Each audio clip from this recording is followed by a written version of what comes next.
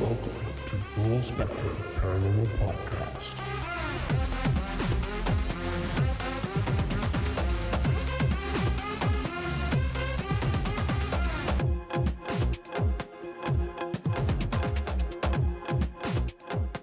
Hello, everybody, and welcome to Full Spectrum Paranormal Podcast.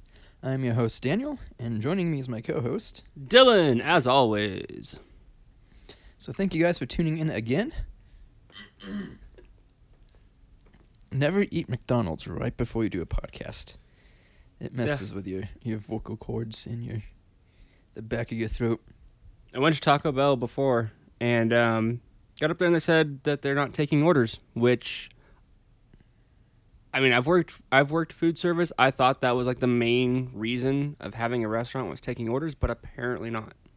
Things that are paranormal to paranormal investigators, and our lunch mishap is one of them. That was pretty high on the list. That was pretty high on the list, indeed. Today, for episode 3, we're going to be coming at you with black-eyed children and vampires. Two subjects you don't often hear talked about together, if at all. This is, vampires, that's one thing. Everybody knows about vampires. Black-eyed children, this one, honestly, has creeped me out for a number of years.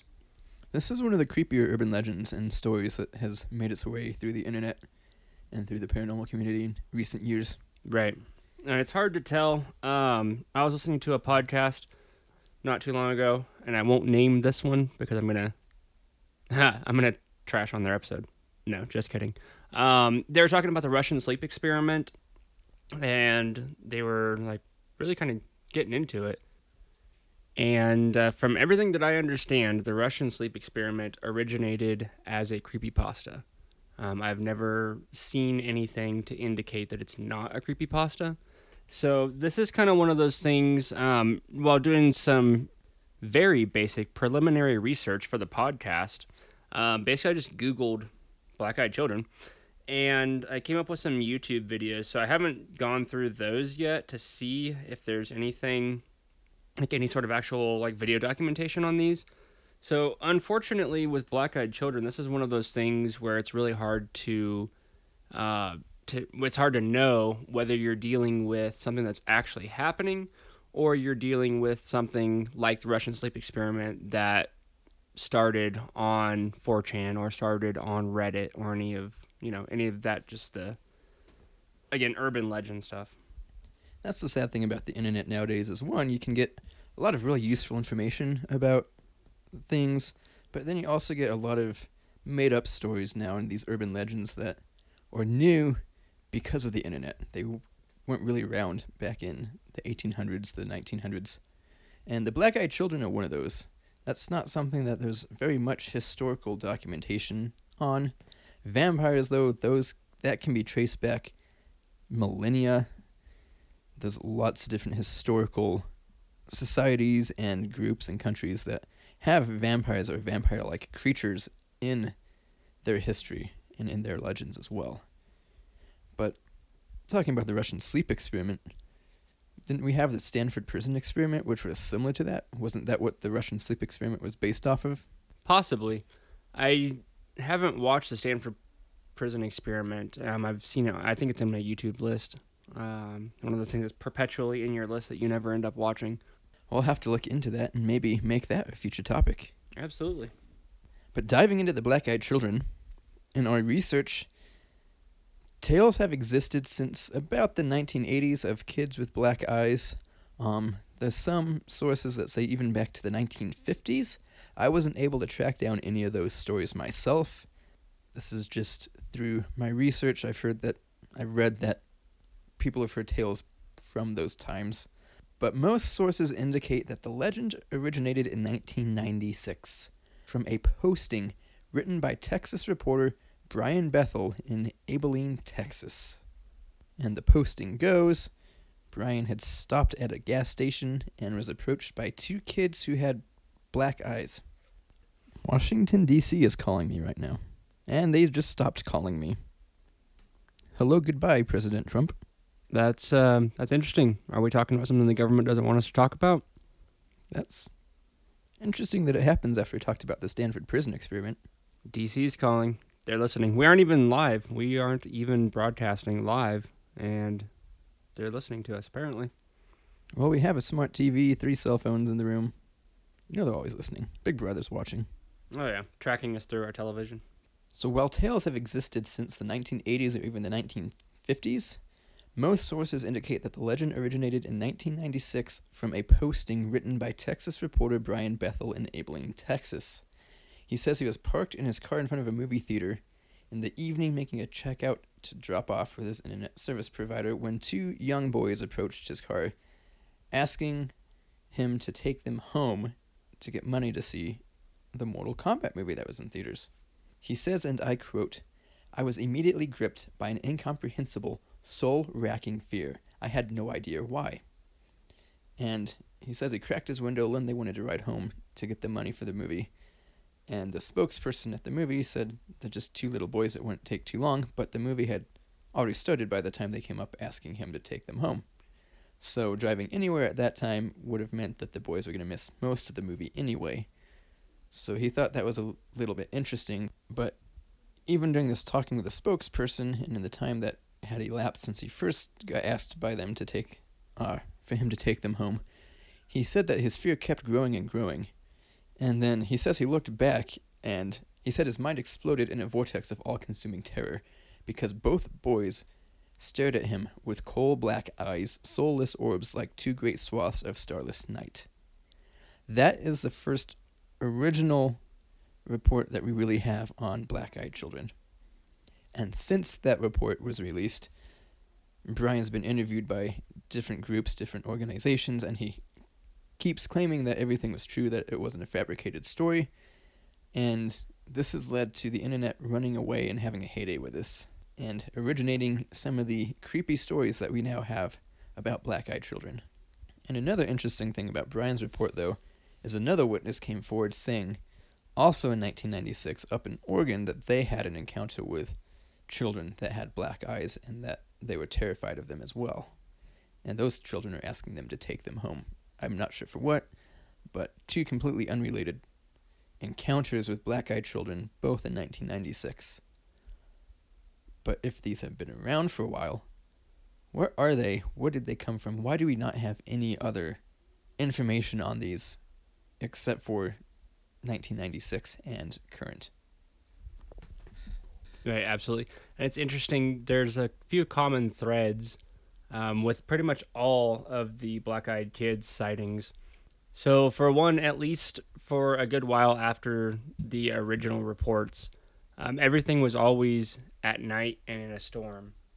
Another common thread is a sense of fear and of terror and not knowing why. Everybody talks about in the reports that I've seen that they were terrified, but they had no idea why, and they knew there was no reason to be terrified, but they were terrified nonetheless. Because it's just 2 kids, but the most common thread, which is how they get their name, is the fact that they have black eyes that are like a starless night sky, just pitch black. And they're always wanting to go home. Right. And they have to ask permission first, and you have to let them in. They can't just come inside. If they show up at your home and knock on the door saying, "Can we come in?" you have to let them in. They can't just come in on their own. Yeah. And most people, because of this overwhelming sense of dread, most people have just turned them away. But there are also reports of people who have let them into their home, possibly into their vehicles, whatever the case may be. And they talk about as soon as the black-eyed children leave, they have horrible headaches, they have stomach pains, nausea, that kind of stuff. Just really bad things happening to them after the kids leave. Right. In my research, I read 2 different stories. But what's interesting about these 2 different stories is that they were basically the same story with just names and a couple little things changed around. But the story goes that there was this couple living kind of on the outskirts of a town, and these kids came up to their house and knocked on the door, and the lady opened up the door, and there were these 2 kids standing there, and they weren't looking at the lady. The lady couldn't see their faces, but they said, "May we come in? We need to go home." The lady was fearful at first, but finally was like, "Okay, they're just 2 kids. Yes, you can come in." And the kids kept saying, okay, well, our parents will be here soon. We'll be going home soon.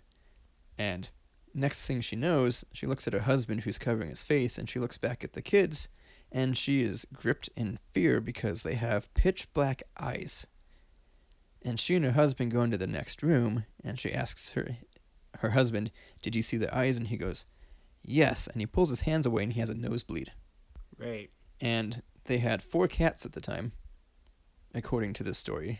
And all their cats, 3 of their cats were missing, and the 4th one was not happy with the kids. Was really angry with them, hissing, growling at the kids. And the kids were just kind of staying in the living room. But then one of them just kind of came walking over and goes, can I use the bathroom? And so the lady's like, okay, sure, go ahead, trying to avoid them and stay away from them. She said that for them being so young, they were way too comfortable being in a stranger's house. And then finally, the kids stood up and said, our parents are here. And they went to the door and opened the door, and there was 2 tall figures standing at the end of the driveway. And the lady said she waved at them, but the figures didn't wave back, and the kids walked off down the driveway. And that was that. But Wow. over the next couple weeks, mysterious things kept happening, like you were saying. They got sick. Her husband's nosebleeds kept happening. 3 of the cats were just missing. They could not find them. The 4th one they found dead. And like I said, I read 2 different stories that were basically exactly what I just summed up for you, Right. which shows you that the internet's had a heyday with this, and are these real or are they not? Oh, yeah. And that's, as we're doing the podcast, I've been reading through some other reports of encounters with these black-eyed children. And everything that I'm seeing so far talks about, like, oh, the black-eyed children came and we had a dog, and the dog was going crazy barking at them. So everything, there's always an animal involved, and the animals are always distrusting and disliking of the black-eyed children. And they talk about kind of the same thing that you said with being so young, but like too comfortable seemingly in a stranger's house. They kind of talk about the same thing, like they're kind of mature acting, and they don't really seem to have too much of an emotional Response to anything that's going on. They're just kind of there, doing whatever they're there to do. Right. They're monotone, they're accentless, they're very bland, is the feeling that I get from all of these. Mm-hmm. And all the information online is just stories. There's, like, you have the YouTube videos, but I've watched a couple of those, and it's just kind of people talking about the black-eyed children, like what we're doing now with the podcast. I haven't actually seen any legitimate footage or evidence of them actually existing. Sure. And unfortunately, it's all too easy to throw a pair of contacts on and have black eyes. Not for me. I can't wear contacts like Oh, that. no. But No. if you can touch your eyes, it's easy for you to fake. And like I was saying, most of what I'm finding online are just stories. There's not really any legitimate documentation or evidence of these black-eyed children like you find with, like, the Loch Ness Monster, with Bigfoot, with ghost aliens, that have a lot more solid evidence backing them up. And this phenomena just started in the 1990s too. Right. 20, 25 years ago is when this all kind of seemed to begin. And they're described as being 2 young kids. Some stories have 2 boys, some have 2 girls. Sometimes it's a boy and a girl together, usually around the age of 10, give or take a couple years, Right. who are asking to go home, or if they can come in your home because they're waiting to go home, and you have to give them permission to be able to do whatever it is that they're wanting to do. Yeah, and that's been a thing in some of the reports that I've read and heard about, where the children will actually say, "Oh, you have to allow us Yep. in." I read that too in a couple of those stories where the person was unsure about letting them in, and the kid said, well, you have to say we can come in. You have to allow us in, meaning that they aren't able to just enter the house, enter the car, or enter your life, more or less. And that ties in with 2 other paranormal entities that are pretty well known, because there's 2 other creatures out there that require you to give them permission before they can come in. Right. And what are those 2? Those would be demons and vampires. Ooh. And while we're not going to go too deep into demons, with the demons, a demon can't just come into your life, can't just possess you. Sure, it can come into your house, it can come into the area you're at, but it can't affect you unless you give it permission to first. And unlike the black-eyed children and unlike vampires where you give direct permission to it, face-to-face basically, Right. a demon, if you even just think it in your head, oh, I'm okay with a spirit using my energy, or oh, you thinking in your head, I'm opening myself up to spirits using my energy, that is enough of an invitation for a demon to come in and possess you and mess with you. But you can't just think you can come in and a vampire comes in or the black-eyed children come in. You have to directly say you can come in or come on in to the black-eyed children and the vampires. Yeah, vampires and black-eyed children are 100% consent-based. Demons are a little bit more sketchy, and they use circumstantial consent, which doesn't sound very cool to me. Nope, but we're not going to go any further into demons. That's going to be for a later episode. We have some cool ideas for that episode, so you'll definitely want to check that out when we release that. But the similarity between black-eyed children and vampires doesn't just end with the fact that they require direct consent. Black-eyed children are said to have black eyes and to be pale, where other creatures are said to have dark eyes and be pale. Vampires, where other creatures are said to cause a person to seem to just have an overwhelming sense of fear for no apparent reason. I'm wondering Vampires. if that's going to be vampires again. And in all our research into the paranormal, and reading stories, listening to podcasts, watching documentaries, and talking to people, we've never actually seen anybody talk about the correlations between black-eyed children and vampires. Could the black-eyed children legend stem from vampires? From the historic vampire-type stories that people hear all the time? Or could those two, if they are real entities, could they be similar? Because a lot of people who think that black-eyed children are more than just an urban legend, that they are real, even though they don't know exactly what they are, because they're not human. Right. Or if they are, people think that they might have returned from the dead type humans. But they're also considered to be like demonic in nature. And vampires are that way too. Sure. Vampires are considered to be, because vampires are said to be revenants, which are human corpses that have returned from the grave to harm humans. Or older versions of vampires were not thought to be human at all, but were rather supernatural, possibly demonic entities that did not take on human form. And that sounds very similar to black-eyed children as well. Absolutely. So there's a lot of similarities here, and unfortunately not much information on the black-eyed children. But moving on to vampires, you have a ton of history on vampires. There is a lot out there.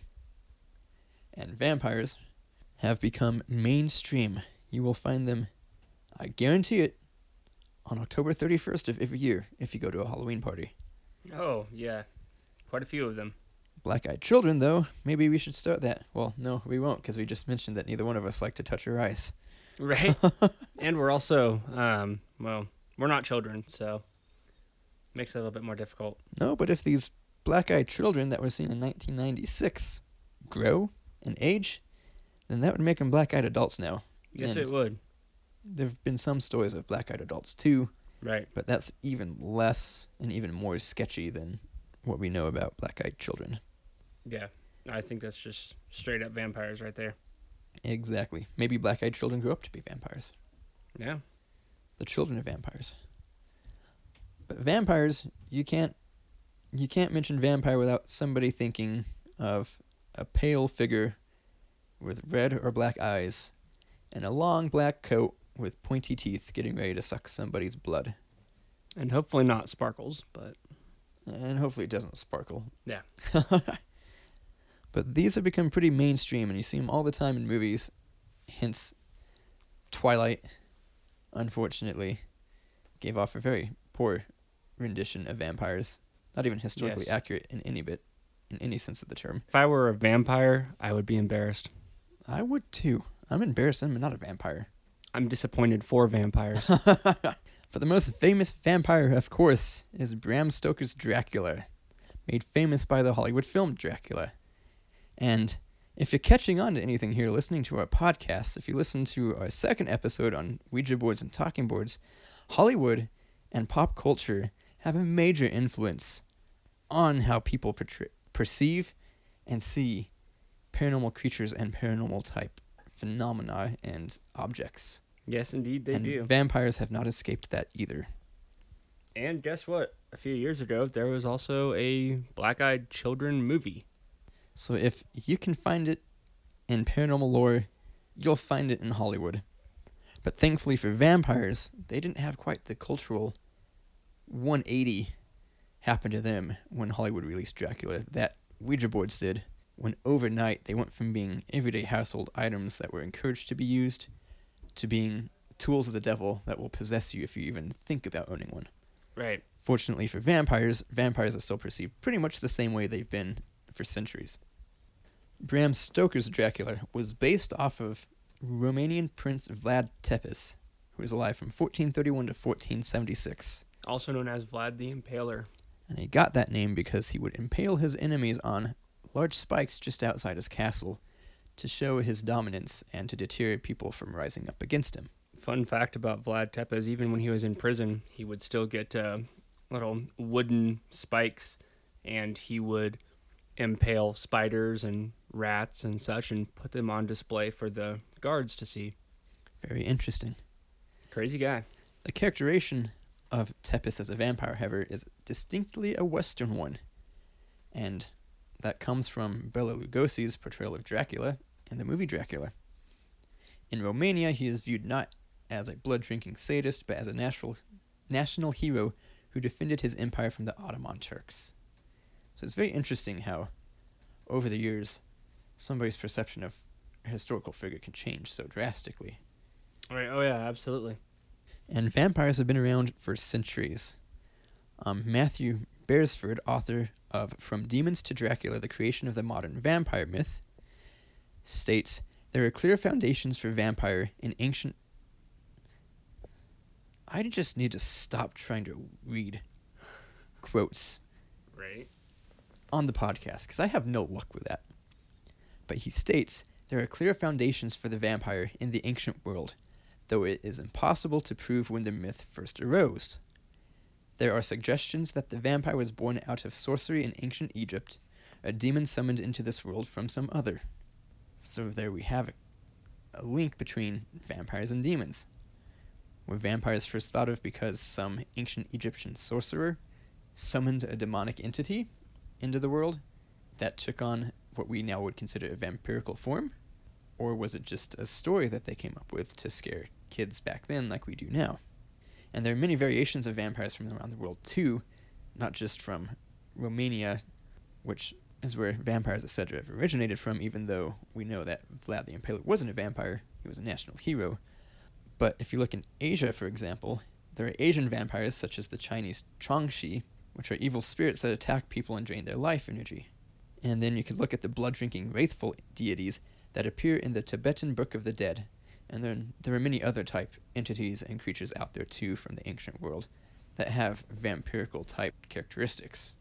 And tying into Colorado, which is our home state, if you guys haven't figured that out, or haven't listened to our other podcasts yet, we actually have what is known as the Colorado Vampire Grave in the Lafayette Municipal Cemetery. And we've investigated that a couple times, and there's lots of legends, local legends surrounding that grave. Oh, yes. If you listen to our first podcast about our favorite locations that we've investigated in Colorado, we did touch on the Lafayette Vampire Grave. And Todor Glava, a Transylvanian immigrant who lived here in the late 1800s, early 1900s, unfortunately does not fit in to a small Western American town. And at that time, there was a major influenza outbreak that was sweeping through the nation, and because he was different, living in the small town of Lafayette, at the time people were dying, people thought he was a vampire. And we'll get more into detail about why people think certain people are vampires in a little bit in this podcast. But yeah, that's a common theme for hundreds of years, is that vampires have been scapegoats for disease outbreaks. So he was thought to be a vampire because all this bad stuff was happening, and he was different.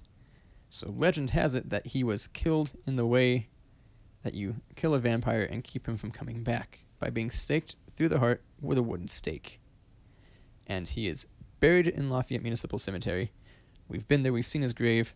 There's a tree growing out from the middle of the gravesite, and legend has it that that tree grew from the stake that was driven through his heart. None of this can be verified. When we did our investigations there, not much happened. We did catch our very first ever EVP that we caught as a team, a breathy voice saying Austria, which was really interesting because that is very compelling, seeing as to how he's Transylvanian, and Austria is from that part of the world. But some of the other legends from Colorado about the vampire grave, people will see a dark figure in a long overcoat, it's been said.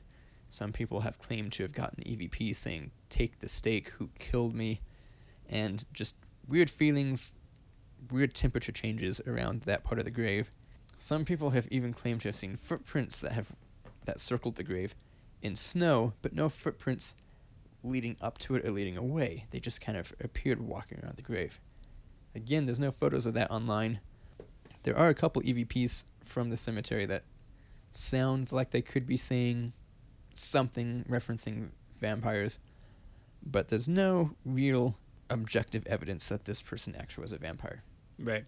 It's interesting that when we were there, there was evidence of some ritualistic things going on. There were a bunch of dried beans around the grave, for example. But that could just be from people going there doing rituals or trying to get something to happen. Right. That was definitely not from Todor Glava. He did not come back from the grave to drop beans around his gravesite. That would be interesting. I could think of better things to do if I was to come back from the grave. Oh yeah, no doubt. With vampires being so prevalent, you would think that most people would be able to identify a vampire by sight. That'd be pretty easy. Long black coat, pointy teeth, wanting to drink blood, talking in a very weird accent. But that's not the case. It's like some vampires are said to be able to turn into bats or wolves. Maybe that's why we keep getting chased by bats. That could be. We have a vampire haunting us. I wouldn't doubt it. I would not doubt it. And then the wolves at Leyden. If you've listened to a podcast, our first episode, we've talked about how we think there's hellhounds at Leyden, or some form of spectral dog. Maybe it's a bunch of vampires hanging around that area. You never know. There's just there's too much stuff out there. Too much stuff. And some people even claim that vampires don't cast shadows. So unlike in Twilight, where a vampire walks into the light and they sparkle, that probably just means that they accidentally fell into a pile of glitter. No doubt. Instead of sparkling, they would not be casting a shadow. So if you see somebody standing in the sunlight and there's no shadow cast from them, grab your wooden stake. You've got a vampire on your hands. And watch your mirrors, too, because we all know that you can't see a vampire in the mirror. So if you see somebody standing or in the room with you and you look in the mirror and you don't see him in the mirror, go grab your stake again. I prefer mine medium rare. I prefer my vampires rare. True. Because they are rare. Although we seem to have seen a lot of them, so. Oh, yeah. Are they? Bats. And wolves. Whenever you see a bat, grab your stake. Just carry your stake with you. For the love of God, please just carry your stake with you 24/7. Don't make the mistake of not carrying a stake with you. But the one universally accepted characteristic of vampires is the draining of vital bodily fluid. Typically blood. And finding a vampire is not always easy. According to one Romanian legend, get this, you'll need a 7-year-old boy.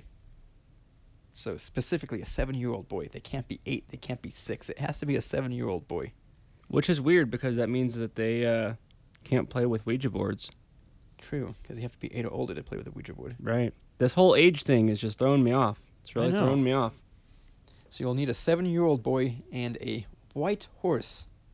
The boy should be dressed in white, placed upon the horse, and the pair set loose in a graveyard at midday.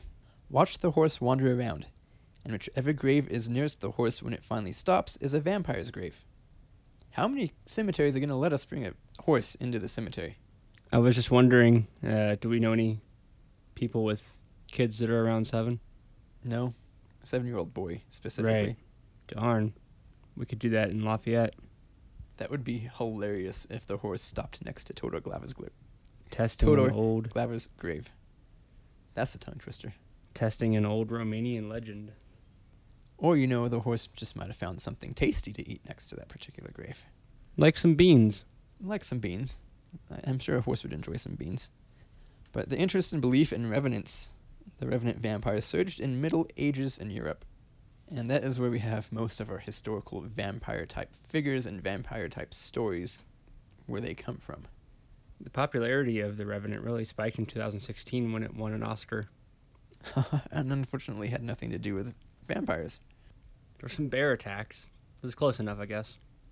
And according to folklorist Paul Barber, in his book Vampires, Burial, and Death, Folklore and Reality, often potential revenants can be identified at birth, usually by some abnormality, some defect as when a child is born with teeth. Similarly suspicious are children born with an extra nipple in Romania, for example, with a lack of cartilage in the nose, or a split lower lip in Russia. That's oddly specific. Right. When a child is born with a red caul or amniotic membrane covering its head, this was regarded throughout much of Europe as presumptive evidence that it is destined to return from the dead. So birth defects were looked upon back in the Middle Ages as being signs that the child was a vampire or going to return from the grave when they died as a vampire. Right. As I mentioned a little earlier, vampires being scapegoats for illness. There you have relatively common medical occurrence, and it's being blamed on the supernatural, on a creature. And well, we might laugh at that today because we know about germs and all these sicknesses and things that can happen to us. Back in those days, they didn't know about germ theory. They didn't know about how human anatomy worked or all these different type of defects. They thought it was something supernatural. So they looked for a supernatural explanation to explain it away. And from this article on livescience.com, which we will link in the description, the belief in vampires stems from superstition and mistaken assumptions about postmortem decay. The first recorded accounts of vampires follow a consistent pattern. Some unexplained misfortune would befall a person, a family, or a town. Perhaps a drought dried up crops or an infectious disease struck. This links back to what we were talking about with Todor Glava living in the small town of Lafayette, Colorado, at the time of the influenza outbreak. Before science could explain weather patterns and germ theory, any bad event for which there was not an obvious cause might be blamed on a vampire, or, as we said, some other supernatural source, looking for a scapegoat because they couldn't explain what was going on, so they had to find a way to be able to explain what was happening. That darn demon crashed my car. Vampires were one easy answer to the age-old question of why bad things happen to good people. So the most common stories and accounts of vampires, or people being vampires, stem from that person having lived in the wrong place at the wrong time, or been born with some sort of abnormality. Abnormality. I just made up a new word. Abnormality. And we see that with a lot of the things that happened not all that terribly long ago. But we look at the Salem witch trials, and that was basically started with people that other people just didn't like, so they started making stories. And how to find out if somebody is a witch? I highly recommend watching the movie Monty Python and the Holy Grail. Very comprehensive guide towards determining whether a suspected witch is in fact a witch or not. Going back to the article, villagers combined their belief that something had cursed them with their fear of the dead. Back in those days, many people were afraid of the dead coming back to life. And the villagers would then conclude that perhaps the recently deceased might be responsible having come back from the graves with evil intent. So either they blamed it on somebody who had a defect or who was different for being a vampire and causing the bad things to happen, or they believed that a dead person, a revenant, had come back from the grave to cause all this bad stuff to happen to a family, to a town, or to a region. So the graves were unearthed, and surprised villagers often mistook ordinary decomposition processes for supernatural phenomena. For example, the lay people might assume that a body would decompose immediately, but if the coffin is well sealed and buried in water, putrefaction might be delayed by weeks or months. Intestinal decomposition creates bloating, which can force blood up into the mouth, making it look like the dead body had just consumed a meal of blood. So you have all this weird stuff going on, all this bad things happening to either a family or a town. They think it's somebody from the grave who recently died. They go check it out. They're not familiar with decomposition. It looks like this dead person, who looks still in pretty good shape because post-mortem decay has been delayed, with blood at their mouth. So now they think that they have a vampire on their hands. Very interesting stuff. And so the villagers would take this as a sign that vampires are real and that the dead were coming out of the graves to harm the living or cause chaos to happen among the living. So how would you protect yourself from a vampire? What's some defense and protection? Besides pushing them out into the sun so they sparkle. That was my number one defense. Are you saying that doesn't work? And get this, holy water and crosses don't repel all vampires. Oh According dear. to some legends, holy water or cross will kill a vampire as soon as they see it or touch it. But according to others, it's not going to do anything to a vampire. So that takes that off the board. As we talked about, a wooden stake through the heart was one of the most common practices Right. for killing or preventing a vampire from coming back. And there have been actual cases, whereas Colorado may not actually be one, but there have been bodies that have been recovered from actually several hundred years ago with iron stakes in their hearts, or at least where their hearts would be. As well as wooden stakes. But Right. according to this article, the best way to deal with vampires, of course, is to prevent them from coming back in the first place. Sounds simple enough. Be proactive rather than reactive. So like we were talking about, it was commonly believed that if you staked a person's body to the ground after they died, through the chest cavity, because that's the main part of the body, they would not be able to come back from the grave to haunt people. So that's why you find graves, like people unearth graves in Europe, and even in the United States there have been a few instances where they find somebody staked through the chest in the heart region with an iron or wooden stake. And according to some other legends, the jinn and other type of magical creatures fear iron. And it's even considered that ghosts fear iron, and you can repel ghosts with iron or protect yourself from a ghost attack or a genie or a jinn attack if you have an iron stake or something iron with you. So a lot of people in medieval times too would use iron to be able to stake the vampire to their coffin or stake them to the ground. So that way they were stuck to the earth and they couldn't rise out from the grave to cause harm and chaos in the living world. And then other forms of protection also included decapitation, and once you decapitated the person, stuffing a brick or a spike through their mouth. And there have been a couple graves that have been unearthed recently that have bricks and other items shoved in that deceased person's mouth, which leads archaeologists and anthropologists to believe that whoever that person was considered to be a vampire by culture in that time. You know, I thought that you were going to say that you were supposed to stuff the mouth of the detached head with garlic. Garlic was another one. Garlic, bricks, and spikes were the three things that I found were used to keep the head from coming back and attaching to the body so that the person could come back and as a vampire or a revenant. Plus, the garlic's pretty good because the stakes and the bricks, those can be used. Garlic's very cheap and reusable. Yep. We have a cat attempting to hijack a cheeseburger behind us. Garlic is reusable? What? Garlic is reusable? Garlic is very cheap and easy to come by. And then here's a fun one for you. Another way to protect yourself from a vampire was to carry a bag of salt with you. And if you were being followed by a vampire, you take out a handful of salt and sprinkle it behind you as you walked, because ancient legend stated that a vampire would have to stop and count each individual grain of salt before they could continue on. That sounds even more boring than standing in an abandoned or a haunted location calling out the alphabet 100 times in a row trying to get a spirit to knock at certain letters to give you a message. Can you imagine having to count each individual grain of salt? That would be an assault on my patience. Ahahaha. The more you listen to our podcast, the more you're going to hear some bad jokes happen. So get used to it. So that legend of carrying a bag of salt around with you to protect yourself from vampires also grew into using salt around doorways and windowsills to keep vampires from coming into the house too, because they'd have to stop and count every single individual grain of salt, which would then give the person who lived there enough time to realize that a vampire was coming in and get out.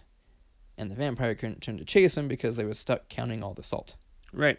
That became, the salt became a very well-known method of deterring really anything that you wanted to get rid of, including spirits. If you asked anyone how to get rid of a ghost nowadays, most people will tell you salt or sage. And again, as we discussed in the last podcast episode, you can thank pop culture and Hollywood for that, as now most people watch Supernatural. So everybody knows about the power of salt. So if you've ever watched Supernatural, you know that you need to carry a bunch of salt with you, so that way, if you have a ghost that's trying to kill you, or a demon, or a vampire in this case, you just make a nice big circle of salt around you. So if you're going to carry salt, do you have to count the grains first Why would we have to count the grains? to make sure how many grains you have? I I guess wonder- that is a loophole. I wonder what would happen if a vampire counts the grains of salt and you just stand there and wait, and the vampire miscounts the grains. But what if you miscounted the grains and the vampire got it right? That's why you have to be good at math and counting in general. And have patience. So basically, you just count it, and you're like, okay, there's 743 grains of salt here, and the vampire comes up with 741, and you're right. Does the vampire just burst into flames? That's a good question. I haven't seen any research on that. Time to test it. Do we have a vampire around? We need a 7-year-old boy and a white horse. And we need to go find us a vampire so we can test this theory. Yes. So that doesn't seem very practical, carrying a bag of salt around then. Because if the vampire counts it... No, but you don't stand around to watch the vampire count it to see how many he gets to. Because it's supposed to be a deterrent, because they have to count it. And they have to count each individual grain, so that gives you time to get away. That does make sense. So I prefer sense in that outwitting way. vampires at counting, though. But what if the vampire gets it right? Then you're dead. You just throw more, and you throw it along with the salt you've already thrown. So then he has to count even more. Then it gets mixed in. That's a smart move. You're really confusing that vampire at that point. You are. But then are you going to stand around to see if the vampire can figure it out, or are you going to just go about your business? Because that's going to take a long time. Depends on how curious of a person you are, I guess. I guess in today's day and age, we just set up like a video camera and watch. There's the next viral video Facebook for Live, you. of course. We'll have to interview a vampire and find out how he goes about counting individual grains of salt. But if they have magical abilities, couldn't they just use their magical abilities to figure it out? Oh dear. There we go. Magical vampires. We're creating our own mythical creatures right now. Vampire corn. What? Vampacorn. Just spitballing names here. I was so confused. What's vampire corn got to do with anything? And then, as we stated before, too, vampires cannot enter a home without first being invited, or being formally invited. Just like black-eyed children cannot enter a home or enter a house without being formally invited as well. Yeah, come Formerly- on in, wait, Mr. Dracula. Let me rephrase that. Just like we said, black-eyed children can't enter a home without first being formally invited as well. But Come on in, you creepy little child. So, if you have salt along the door, then even if you do invite the vampire in, now does that cancel out the fact that he has to count the salt? Oh gosh. But then, if a vampire can't enter your home without being formally invited in the first place, why put salt along your home, along your windows? Goodness. These are lots of questions that we have to tackle, So many holes in vampire theory. and not just the ones through their chest. We need a vampire theory crew. I think we know what our next paranormal adventure is going to be. Vampire Theory Crew, VTC. VTAC. That sounds close to Vlad Tepes too. VTC. Yeah. That's really cool. Yeah. Okay, we're copywriting that. Nobody else take that. Nobody. We already had somebody take Ghost Theory crew. I'll talk to him shortly. Yeah, our good friends at Ghost Theory Crew, shout out to you guys. We'll get you on here soon. Talk about some of your history, some of your 7900 house. That's going to be a fun episode. There are real vampires, and there's a real condition where some people do get addicted to drinking blood, Oh yeah. which isn't very healthy because blood is super rich in iron, and the body cannot easily get rid of excess amounts of iron. So Wait a minute. Okay, so iron is a deterrent to vampires, right? here's another hole in And vampire blood theory. Is very strong in iron, unless you have a deficiency, but even still. So maybe they drink it in small amounts to get immune to iron? I'm not even going to try to understand vampire theory any longer. I'm done. Very interesting. All these interesting questions that have arisen from us talking about vampires. So back in the day, when people didn't understand decomposition and body chemistry and all Well, that so far stuff, vampire theory is decomposing on us as we speak. yes, All these yes. holes. So they didn't understand it then, and they thought that iron was scaring these vampires and keeping them on Earth. So they were spiking them with iron spikes, when in reality, apparently vampires need iron. So you're just making a stronger vampire by sticking an iron stake in their heart. Good Or you're job. just making them even more angry. And that's why things would keep happening and get worse after you supposedly staked a vampire with an iron stake. They're creating vampires from normal dead people. Good job, people of Middle Ages times. You were creating more vampires and creating more problems for yourself by doing what you did with iron stakes. Maybe it's too soon, but y'all deserve the Dark Ages. Oh boy, that topic got interesting. Vampires. That hurts your head the more and more you talk about it. Who would have thought that vampires could be so interesting to talk about? That there's so much more to them than just sparkly, shiny creatures that fight with werewolves all the time, or who just drink blood. And who knew that, on one hand, people would stake vampires in the grave through the chest with iron spikes because iron is supposed to deter them. But vampires drink blood, on the other hand, which is rich in iron content. We're going to have to do a lot more research into this and rewrite the whole history of vampires. So watch out. If you're a vampire, you're about to learn a bunch of stuff that you didn't even know about yourself. Exactly. Vampires, the new history, coming soon. Sponsored by Full Spectrum Paranormal Podcast. That's all the time we have for today, folks. We want to thank you for tuning in. As always, make sure you hit that subscribe button, hit the like button, share this on your Facebook page, share this with your friends and family. We have a lot more content that we're going to be talking about, from everything from demons to hauntings to aliens to more myths and legends. We have a lot that you're not going to want to miss. We cover the full spectrum of paranormal topics. Hence the name Full Spectrum Paranormal Podcast. So, ladies and gentlemen, just remember to check out our previous episodes if you just now started listening to us. And definitely check out our Facebook and leave us a rating if you could. That way more people will find out about this podcast and can enjoy it as well.